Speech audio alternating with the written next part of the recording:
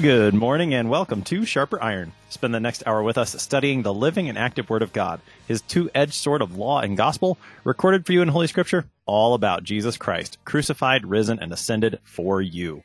Thanks for tuning in this morning here on Worldwide KFUO, Christ for you, anytime, anywhere. I'm your host, Pastor Timothy Apple of Grace Lutheran Church in Smithville, Texas.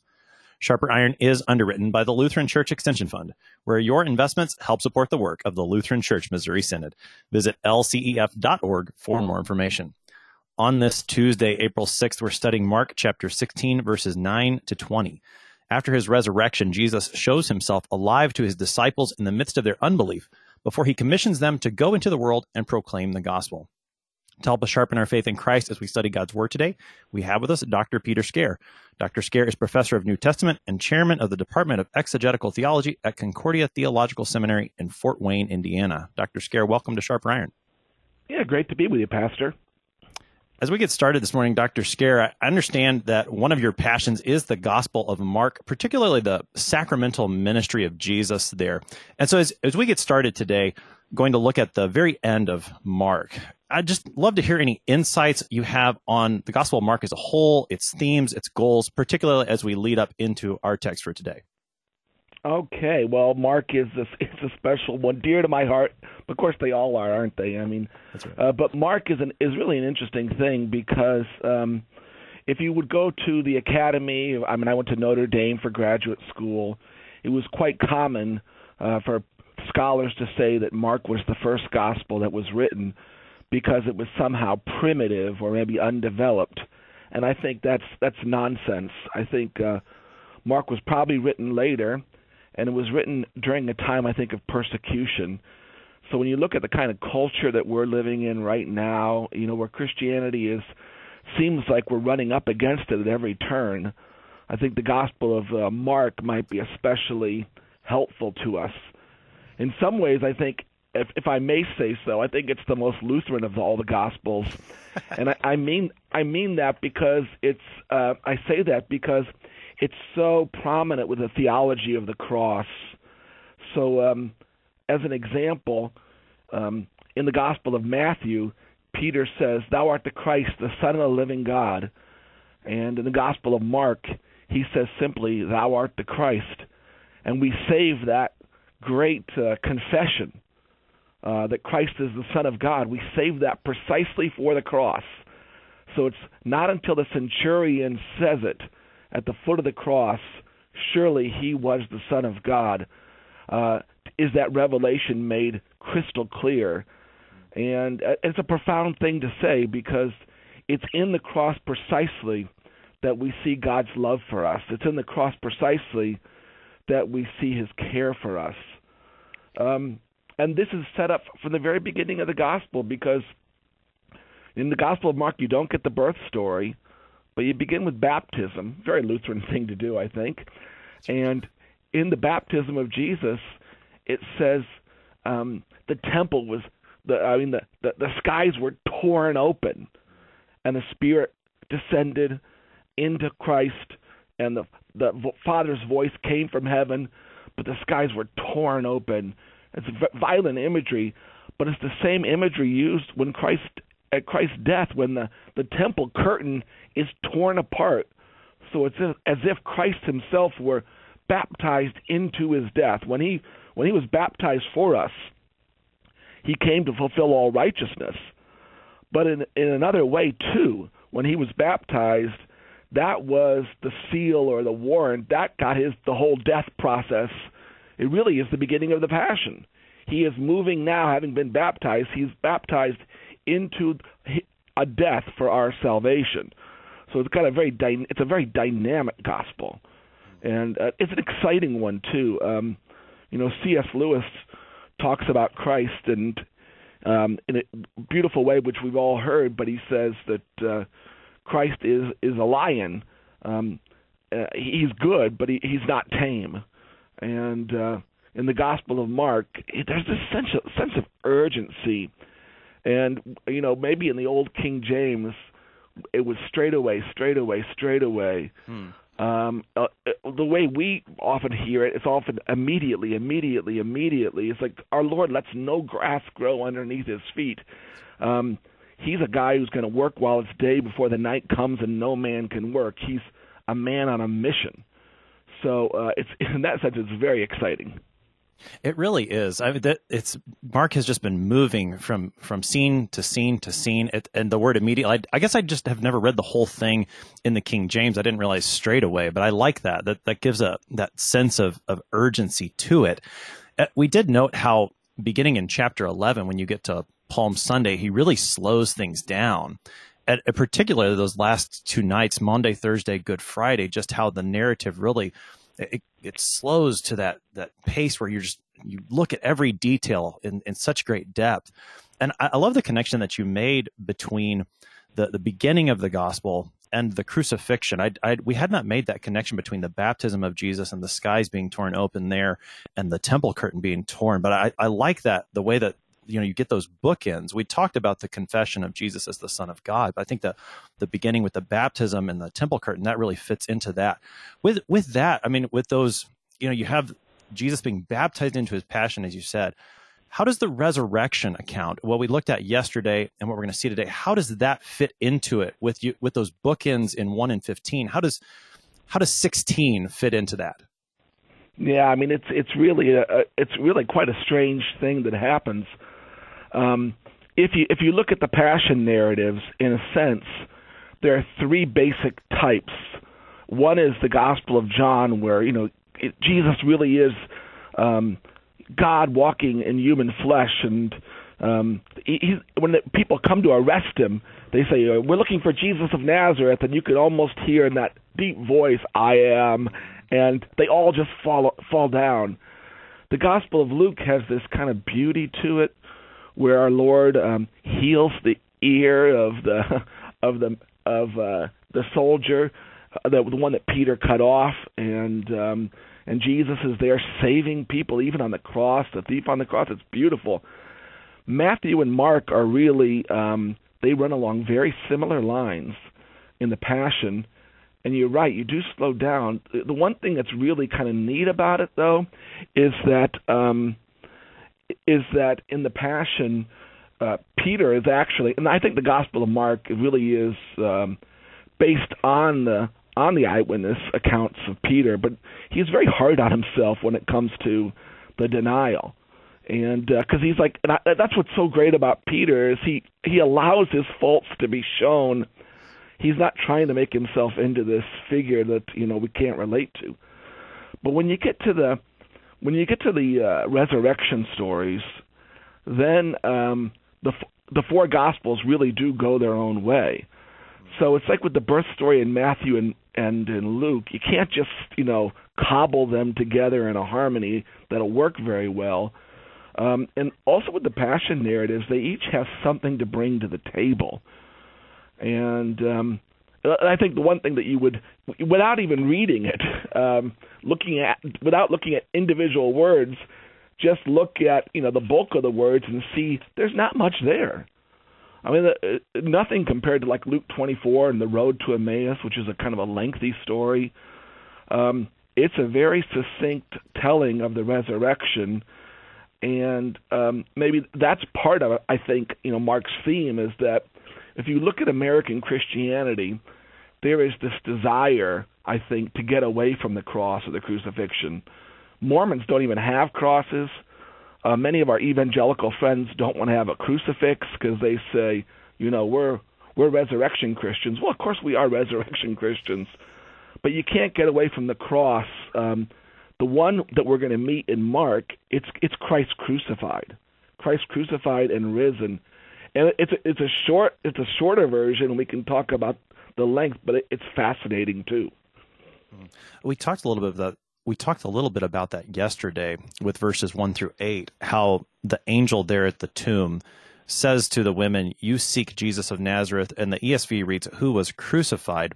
Dr. Velt suggested that that's probably not the best way to understand it, but rather think of it as the crucified one. That even in his resurrection, Jesus' crucifixion matters, and we don't meet him after his resurrection as anything other than the crucified one. The crucified one is the risen one, but we always must see him as the crucified one. And I think that's so profound for us still today. something we just can't run away from. We have to see Jesus as our crucified Savior, certainly risen, as you said, but we can't forget he's the crucified one as well. There's also something really neat in there, and you called him an angel, which we know from the Gospel of Matthew, it's an angel. But in the Gospel of Mark, it's a young man, and we remember that a young man fled during when Christ was arrested. A young man flees naked in his shame. I think that is actually the evangelist Mark. I think he was the rich young man. He paints himself into the story of the rich young man, and it says he wants to follow Jesus, but he can't give up his possessions, and it says, our Lord looked at him and loved him. And who else would know that but the writer himself? And I think he came around like, many young men do, and I think he's painting himself into the resurrection, just like we do in artwork. He now is the young man, and as he fled, he was naked in shame. I think of, Adam and Eve, and they saw their sin and they felt their shame and their nakedness. Mark, I think, was in shame at the arrest of Jesus, running away, but now he sees himself in the tomb. He's proclaiming the resurrection. This is what he has been given to do. And so I think it's significant that it is a young man, and it's a way of Mark kind of filling in the story for us and saying, this is how I became this evangelist. It's almost like he's like adding his signature to this whole gospel. Yeah, I think that's an I've seen that connection before, and it's really something interesting to think about that Mark puts himself, not that, again, it was an angel, we know that, but Right. Mark invites us to consider the role of the evangelist as the one, and this is Mark. I get to share this good news of Jesus' resurrection. Now, that news first gets shared in verses 1 through 8. That young man tells the women. Verse 8 ends, they ran away, they were afraid, they didn't say anything. And then we talked about this a little bit yesterday with 1 to 8 at the end, and it's kind of an elephant in the room, because you can open up your ESV or most modern translations and you'll see this note, something like, some of the earliest manuscripts do not include 16:9 to 20, and so you just can't avoid it. And so a couple of questions for you on that, Dr. Scare. First, this is one of those places particularly, and when it comes to the scriptures, the variant readings that are there sometimes will get thrown in the faces of Christians as a way to attempt to undermine our trust in the scriptures. How can it be God's word when you have you've got a whole section here that people are saying, we're not sure if it's a part of it or not. How do we as Christians respond faithfully to those kinds of doubts that might get tried to thrown in our faces by some of those who would want to undermine our faith? Yeah, that's a really interesting question. There's a famous text critic by the name of Bart Ehrman, and he grew up, as many of these people do, in a kind of a fundamentalist home, supposedly a very strict home. I'm sure it was a good home. But when he first started seeing a few variants, and they were so minor, like when you think about the gospel stories, what really do we have as far as variants? We have the question of whether an angel came to our Lord and helped him during when he's in the Garden of Gethsemane. You have the woman caught in adultery in the Gospel of John. It's all over the place. And I guess you have this, but I think the first thing people need to know is the variants really are. If you took away all of them, which wouldn't be that much, you would still have everything. I mean, it's not like there's anything that's hanging on any one of them. As for this, it's a famous one because it ends at 16:8, and as I guess you talked about yesterday, it ends kind of awkwardly, kind of like mid-sentence, and you're waiting for the sentence to end, and it doesn't, and you just kind of, and you could very well argue that that's the way Mark wanted to do it, because in a sense, it's the culmination of a gospel of really misunderstanding and unbelief. Because in the Gospel of Mark, the thing our Lord keeps saying to his disciples is, do you still not believe? Do you still not believe? And, that's the way it is for us even today. I mean, I think, when you look at American Christianity, And why aren't babies being baptized? Is it your work or Christ's work? And you want to say, do you still not believe? And why aren't people hungering for the Lord's Supper? This is my body. This is my blood. And you say, do you still not believe? So, I think for pastors and I think for faithful Christians, it's important to know that our Lord himself was frustrated.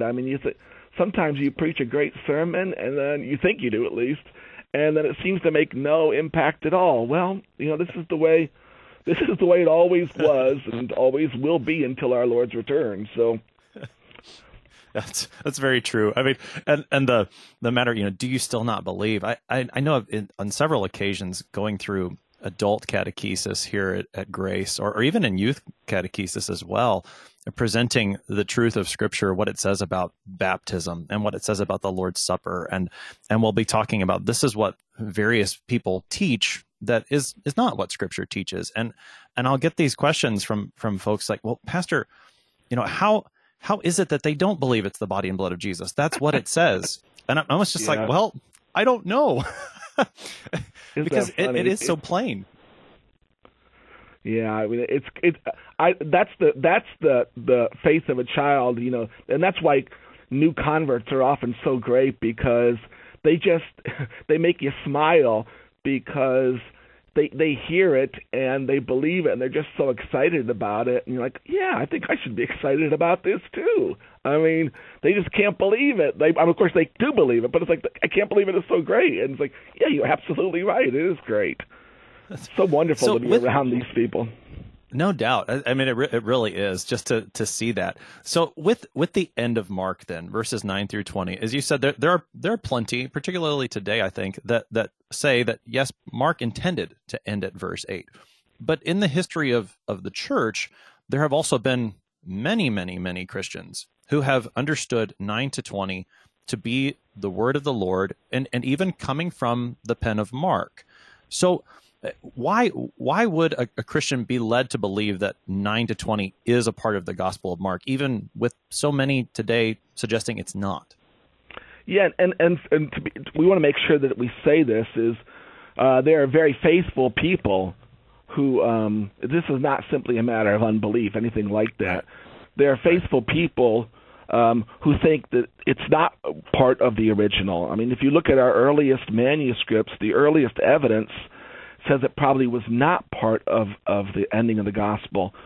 But I'm a little bit more positive towards it than maybe some of my colleagues, because when I look at it, I see a good correspondence with the Gospel of Mark. But the other thing is this is not all so strange, because if you're a movie lover, you know that directors often come up with their own director's cut or alternate endings. I forget, there's some really thrilling movies that have 2 or 3 different endings, and because the director couldn't decide. Or sometimes a movie goes out into the theater, back before, when we actually used to go to movies before the days of COVID, and they'll screen it, and then the audience doesn't like it because it's too much of a downer.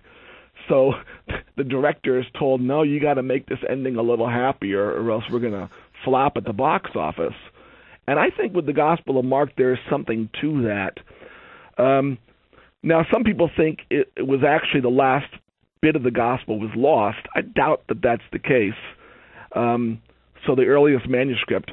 But what I think there's a good chance that what might have really happened is somebody in the church came to Mark and says, this is a great gospel, but we'd like to have 4 in the canon, but, this one people really would like to have a little resurrection in there, Mark. And I think it's a possibility that the ending was really, it could have been done by the same author. I wonder about that with the Gospel of John as well, the last chapter. But there's no reason, at least for me, to doubt that he could have added that on at a later time, because there are parts of it. Now, part of it looks like, when you look at these stories, it does look a little bit like cut and paste. So it's almost as if he would have had a computer. He went over and took a little bit of the Luke story, a little bit of the John story, and just plopped him in there, kind of. But nevertheless, and the evangelists are, they are working off of one another. I mean, so if Mark came after Matthew, he's using Matthew. Why wouldn't he? And but there is this Markan twist to it that I think really fits in very well with the gospel that we already have. Yeah, I mean, I think particularly, and we'll read the text in a little bit, but the matter of the unbelief of the disciples that continues even when they hear the testimony twice of Jesus' resurrection, they continue to disbelieve. That fits perfectly with what you were saying earlier about the way that we've seen the disciples. And there is you start reading in verse 9 and you go to verse 20, and it does have a bit of that cut and paste feel. I mean, as I'm reading through it, I'm like, okay, I'm thinking this is John 20, Mary Magdalene. Right. Now I'm going to go to Luke 24, the two on the road. Then I'm back in John 20 with disciples reclining at table. Get a little bit of Matthew 28, and even I think some of the book of Acts shows up as well as Jesus continues. It does feel, it does have that feel. As you said, I mean, we do know that the gospel writers knew each other. I can't remember which of, is it Colossians where Paul talks about Luke and Mark in the same greeting, which is just I can't remember which of the epistles it is now, but it's one of those, and it's just an astounding thing to think about that I think in our minds today, we kind of have a picture of the early church that's sort of stale and not nearly as dynamic as it really was. That these guys knew each other. They were talking to each other, and they were, like, this is what Mark wrote, this is what Luke wrote, and how are we gonna? It's just that I don't think we always have that picture in our minds, and I think we should, because it really helps. It adds a lot of flavor to this. Yeah, I think you're right, and we were helped out a little bit. The movies are getting better again. There was a very nice movie on Paul, especially with his last days. He's reminiscing, and he's got Luke there, and it really humanized the story. And, of course, the book of Acts is our friend when it comes to this. You look at a guy like Mark and how he came around, because it is remarkable, because he was right there with Paul and Barnabas, and for whatever reason, maybe the journey was too hard. Maybe he wanted to stay at a Holiday Inn and they were staying at Super 8, because he was not used to that kind of lifestyle. And so he left and wanted to come back, and Paul says, no way. There's no way you're coming back with us. And Barnabas, to his credit, what a guy, he said, okay, Paul, we'll part our ways now. And Barnabas says, I'll take Mark along with me, and you just go with Silas, and we'll each do our bit. And what a great thing it was, because Mark came around, and he became useful for both. There's a lot of Paul in Mark, really. But he became useful for Peter, too. I mean, so he really, that was a bold move on Barnabas's behalf, whatever that Barnabas did for us. And then so we have this gospel of Mark. So it is marvelous to think about the kind of relationships and dynamics that were going on at a Council of Jerusalem, where you have Peter there making a speech, and Paul showing off the Gentile Christians, and James making the final decision. There's a lot going on there. Yeah, there really is. The New Testament is such a wonderful set of documents for us, God's Word to you and me. We're looking at Mark chapter 16 today with Dr. Peter Scare here on Sharper Iron. We're going to take a short break, but we'll be right back. Please stick around.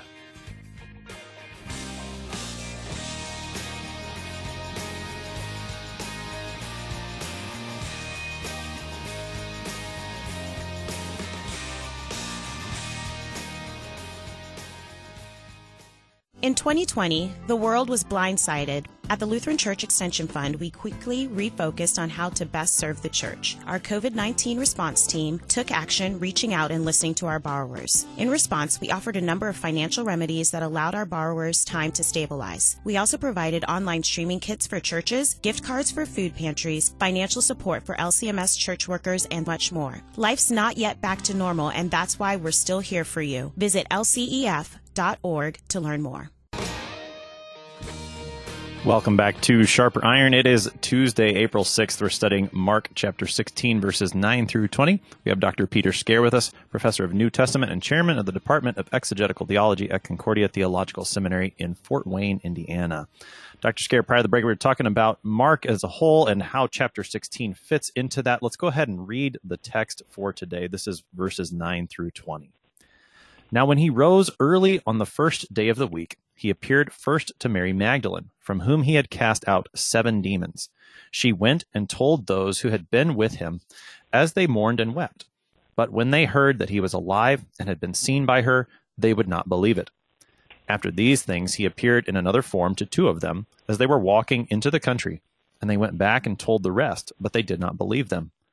Afterward, he appeared to the 11 themselves, as they were reclining at table. And he rebuked them for their unbelief and hardness of heart, because they had not believed those who saw him after he had risen. And he said to them, Go into all the world, and proclaim the gospel to the whole creation. Whoever believes and is baptized will be saved, but whoever does not believe will be condemned. And these signs will accompany those who believe. In my name they will cast out demons, they will speak in new tongues, they will pick up serpents with their hands, and if they drink any deadly poison it will not hurt them. They will lay their hands on the sick, and they will recover. So then the Lord Jesus, after he had spoken to them, was taken up into heaven and sat down at the right hand of God. And they went out and preached everywhere, while the Lord worked with them and confirmed the message by accompanying signs. That is the text for today, Mark 16, verses 9 to 20. And I know that one of the things that stands out is that at the very beginning of this text, in verse 9, Jesus is not mentioned by name. He doesn't actually get mentioned by name until verses 19 and 20. And I think that's one of the things that sometimes people will point out is, well, what's going on here with Mark? We know it's Jesus. He's the one that had to be the one rose early in the morning on the first day of the week. And the first thing that we get here is the appearance to Mary Magdalene, from whom he had cast out 7 demons. Why this appearance? I mean, again, we kind of talked about how it feels like cut and paste. Why this appearance particularly? Why is this one the one that starts it? Yeah, I mean, this is what you said. I used to have a neighbor that was like this, and it took me a while to figure it out, because whenever he would talk about his wife, he would just like start. Well, she said. I was like, she? Who's she? Of course, it was always his wife, because like she was the Eve, she was the woman. And I think for Mark, or whoever added this, Jesus is the man. So, and when he comes in, we know exactly who he is. But the Mary Magdalene thing is wonderful, and it's always confusing when we look at our different Marys. You know, who's there? What's one thing? There's a wonderful book about the authenticity of these gospel stories, and if you wanted to fake a story about the women, you'd give them each different names. You wouldn't say Mary, Mary, and Mary. Right. It's like, I mean, if that's creative writing, it's terrible. You should really find somebody else. But that's who they happen to be. And I have a friend, Richard Bauckham. He actually looked at the names of people. You can do your homework at the time in the first century, and these were not popular names like in the year 70. But they were popular names in the year 30. So it shows you that nobody is just writing this gospel in the year 70. Like, if you come across a number of Heathers, that might be the 1980s, but probably isn't today, or certainly wasn't in 1960. So that's an interesting part. The other thing is if you're going to fake a story of the resurrection, your best witness is not a woman who was demon possessed, but this is the way it happened. So the one is simply, it's strange because it's true. So this is the truth of Mary Magdalene receiving this, and I mean it's wonderful because this is the truth for sinners, that he comes to this. And some people think she might have been the sinful woman from Luke 7:36 through 50. We're introduced to her in Luke 8. She's with the other women. She's at the cross. She is very near. She's part of the entourage. I mean, she's a woman who comes into the church, and before long, she's right there in the thick of things. helping with the Easter breakfast, getting food for the apostles. I mean, she's part of that group, and so our Lord honors her with this resurrection appearance. And again, we do know Gospel of John. She wants to cling to him, and he says, "No, you go tell my brothers, because that's going to be the new family. The new family is going to be at the church." Yeah, the gospel for sinners, we got that in Mark 16 verse 7, where the young man told those women, tell his disciples and Peter, right, particularly Peter, go tell him. Right. And now it's Mary Magdalene, the one from whom 7 demons have been cast out. Jesus is risen for her, for these sinners. And as you were talking about the unexpected nature, you wouldn't have put all these Marys in the story if you were making it up, and you wouldn't have used a woman from whom 7 demons had been cast out as your first witness of the resurrection, unless it were true. Yeah, it's you see this in Mark particularly, how these we sometimes called them minor characters end up being the ones that really get it, whereas the major characters don't. I mean, I think back to chapter 10, where you've got James and John, 2 of the inner circle, that are there asking for Jesus for those positions of glory, and Jesus says, you don't know what you're asking. Or you could go back to the example in chapter 8 where Peter says, you're the Christ, and then he says to Jesus, no, you're not going to go to the cross. You have the quote big players not getting it. But then you have these, the deaf man who hears, and you have the Syrophoenician woman who gets Jesus. You have the centurion at the cross who gets Jesus. And here in chapter 16, it's Mary Magdalene who witnesses the resurrection and proclaims it. And then right after that, these just 2 of them, you don't even get their names in verses 12 and 13. 2 of them see them. It's these unnamed people, these minor people. You wouldn't have expected them, but as Jesus has said elsewhere, he's making the last first and the first last. Yeah, and I mean, it's great because in the Gospel of Mark, you find out, for instance, in Matthew, we hear about 2 blind men as Jesus is entering into Jericho, then to Jerusalem. In the Gospel of Mark, we know it's Bartimaeus, son of Timaeus, and then he regains his sight, and he follows Jesus in. I mean, it's just absolutely marvelous. He follows and he watches. And as far as people like Bartimaeus, well, it's like our Lord says, or what St. Paul says in Corinthians, that he appeared to 500, many of whom are still alive. So that you could actually, you might, when you go to church, you might actually find that Bartimaeus is in the pew, in front of you or something like that. It's just, these characters would have been known by the early church. So it is, and also the other thing here is, especially, you're right, the faith of, the greatest faith you find is maybe the Canaanite woman and the centurion whose son was ill. Many will come from east and west recline, while the sons of the kingdom will be in the outer darkness.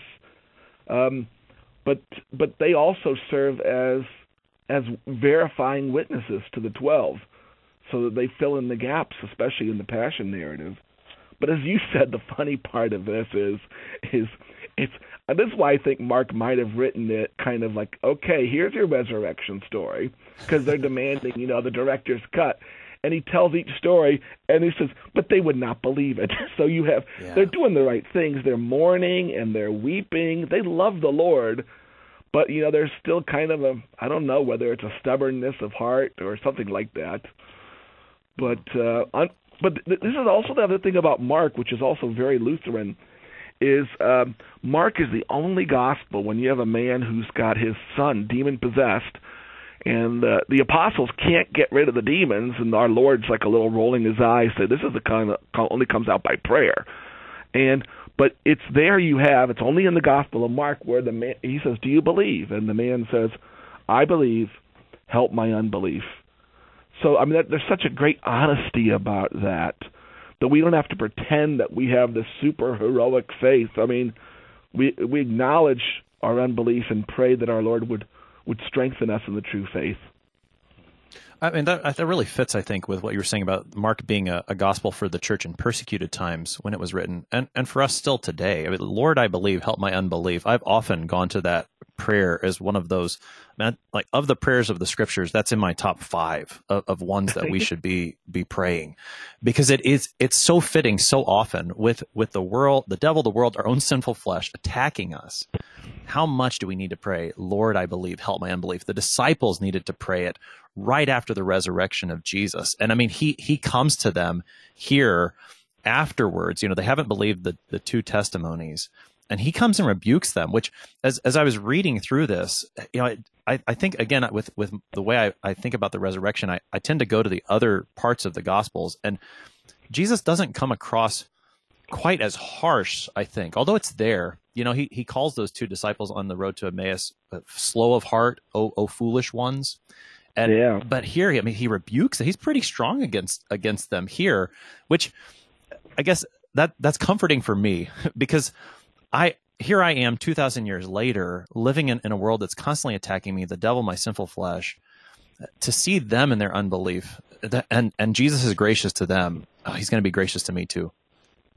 Yeah, the thing is I kind of wonder, you know, we have these kind of experiences now in our own life. Rebuke is not such a bad thing, and when you think about the way our Lord is handling the situation, anybody who's been in the locker room at halftime knows what a good rebuke means, because and the thing is, and when you look at it, it's kind of fun because it adds to the drama of what you're doing. And, you know, coach is right. I'm not working as hard as I could. Coach is right. I need to do what he says. So rebuke can be kind of invigorating. You find it, I think, in the military, of course, would be a good place for rebuke. But if you don't rebuke people unless you actually care about them, there's something almost manly or vigorous about this.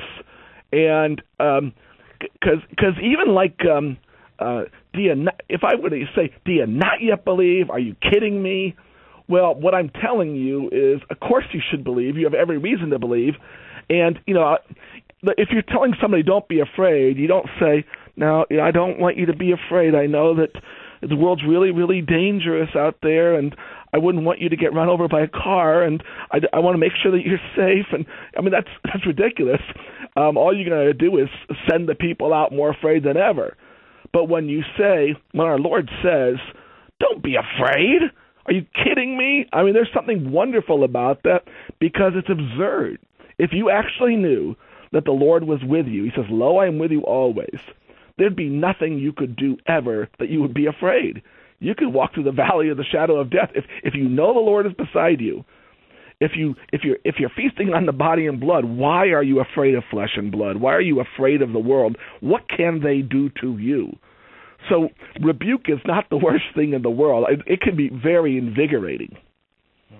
Yeah, I mean, I think that really hearing the way Mark puts it here, you know, it adds the flavor to some of those other places. I mean, thinking John 20, which will be the gospel reading for this coming Sunday, where Jesus shows up in that locked room and he says, peace be with you.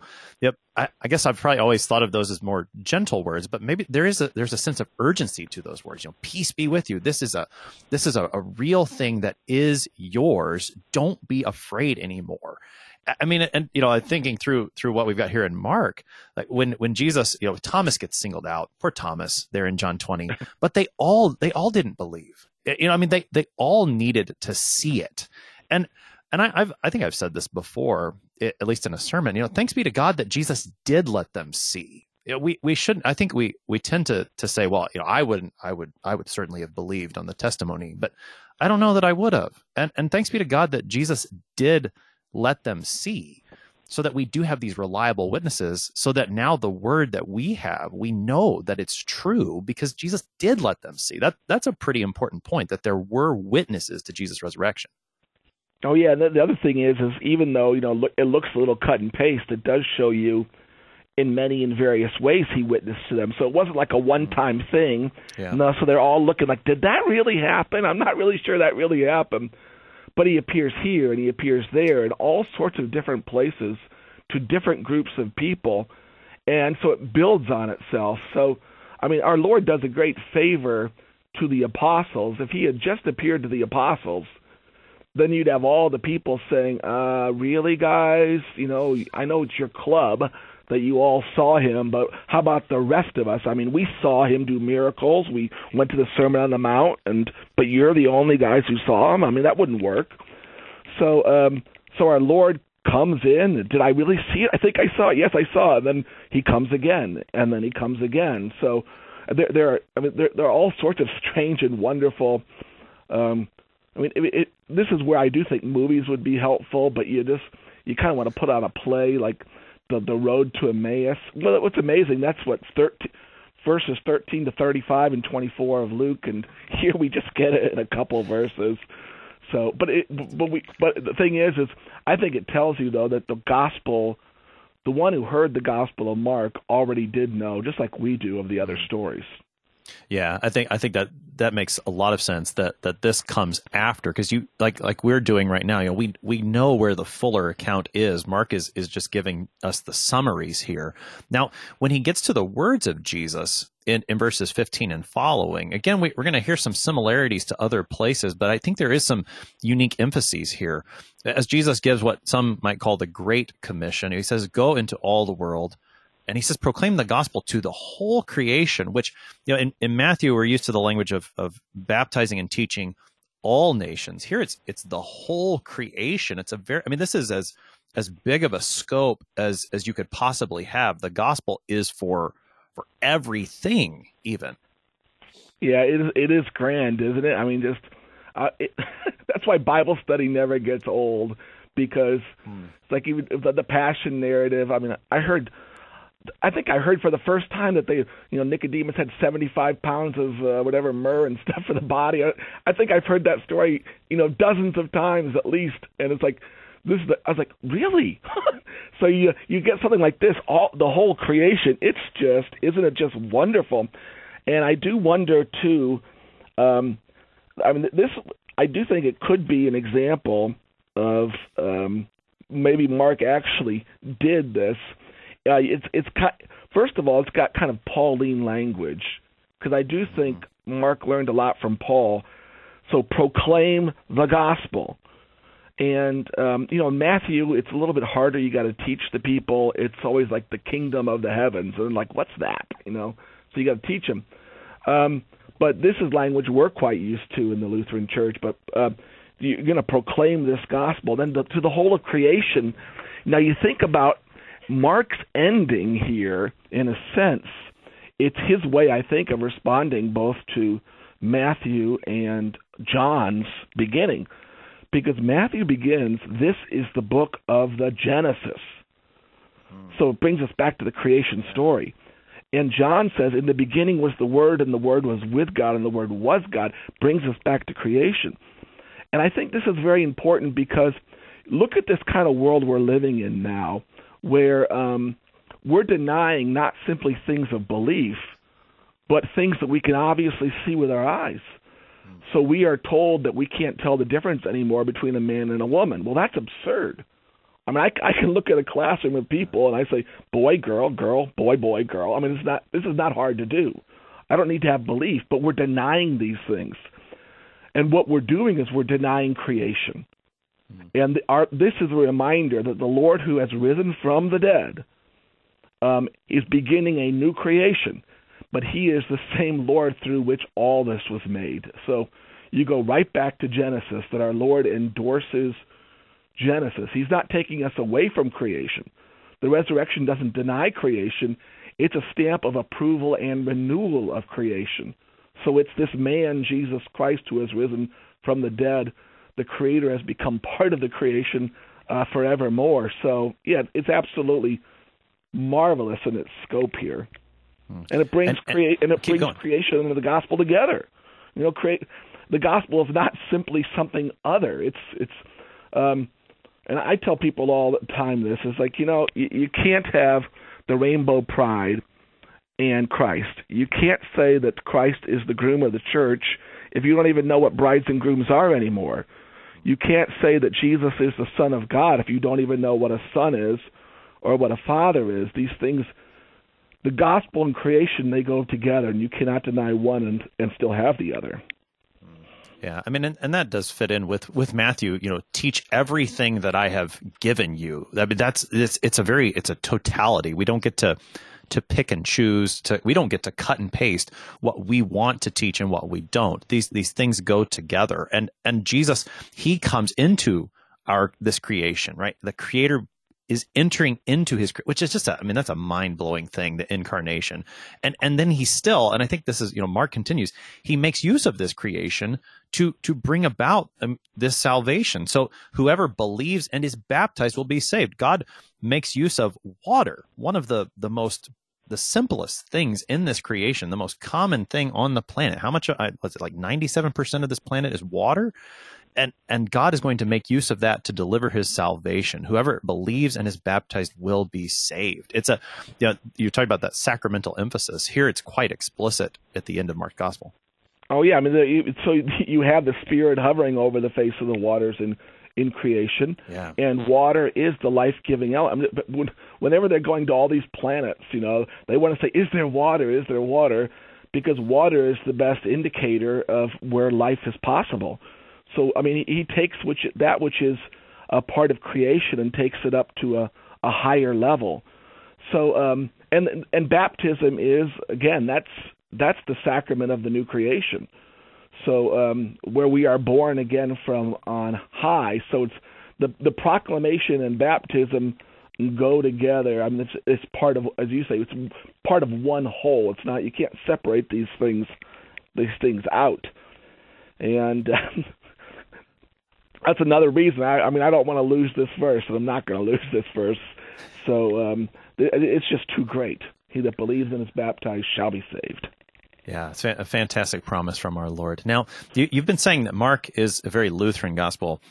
Verses 17 and 18 don't sound terribly Lutheran to me, Dr. Scare. You're right. Yeah. Okay, you got me.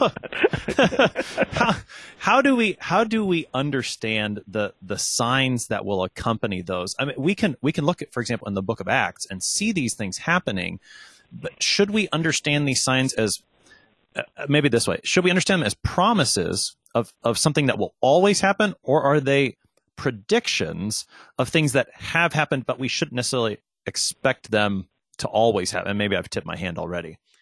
Well, it's fine. It's the first part. I do think the casting out of demons still takes place all the time, and I think we're going to be doing a lot more of this as our culture goes towards a kind of paganism.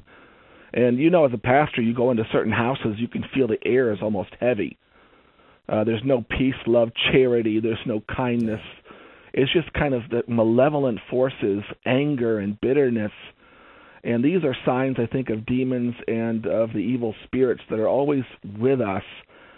So that sort of thing still does happen.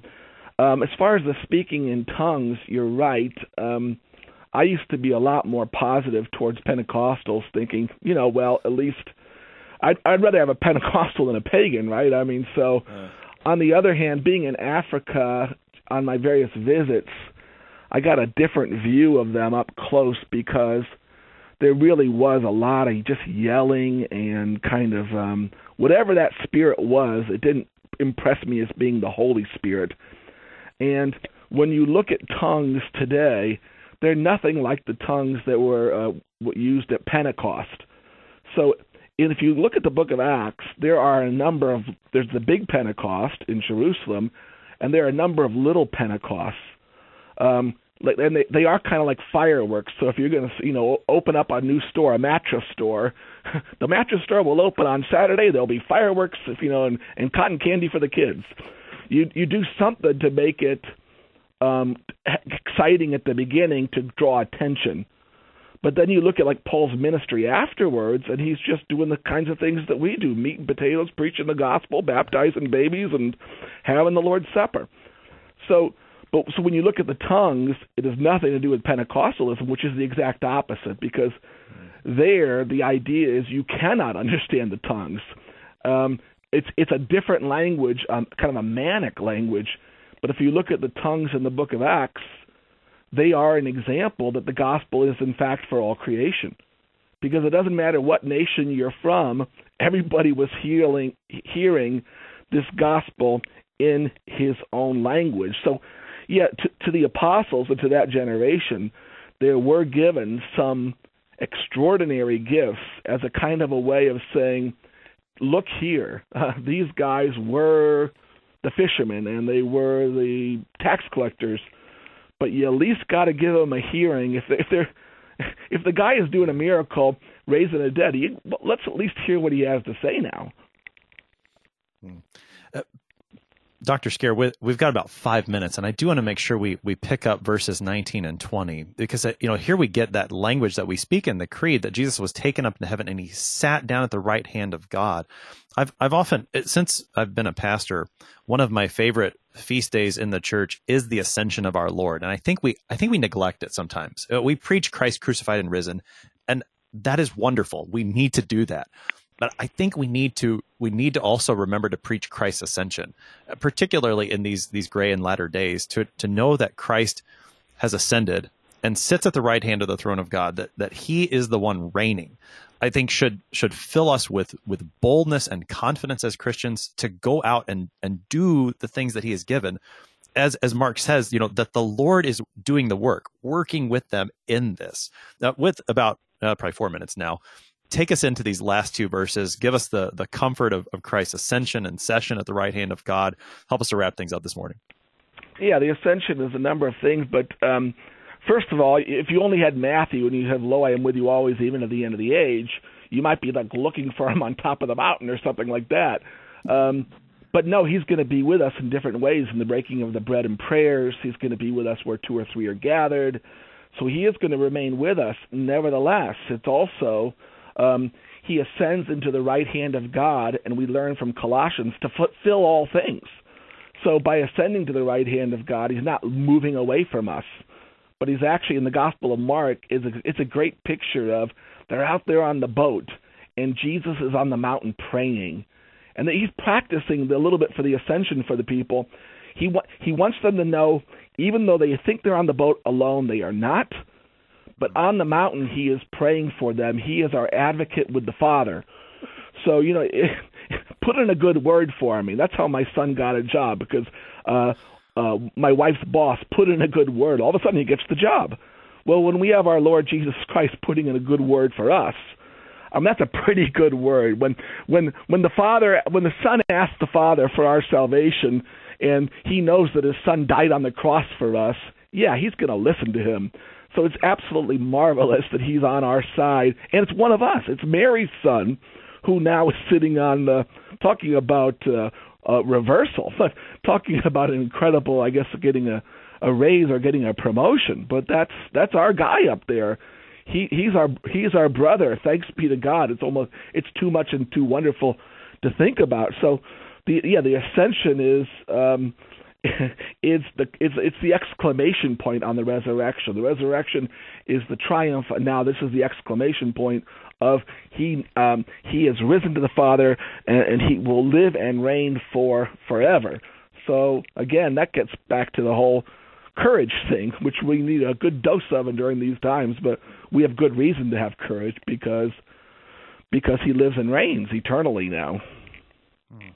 With just about a minute, Dr. Scare, give us more of that courage from the Gospel of Mark, from this text, as we seek to live our lives as Christians in this time that we live in. Yeah, I have to admit, I wake up sometimes fretful, and then I slap myself a little bit. Says, why are you walking around like that? Why are you so gloomy? Don't you recognize that the victory is already ours?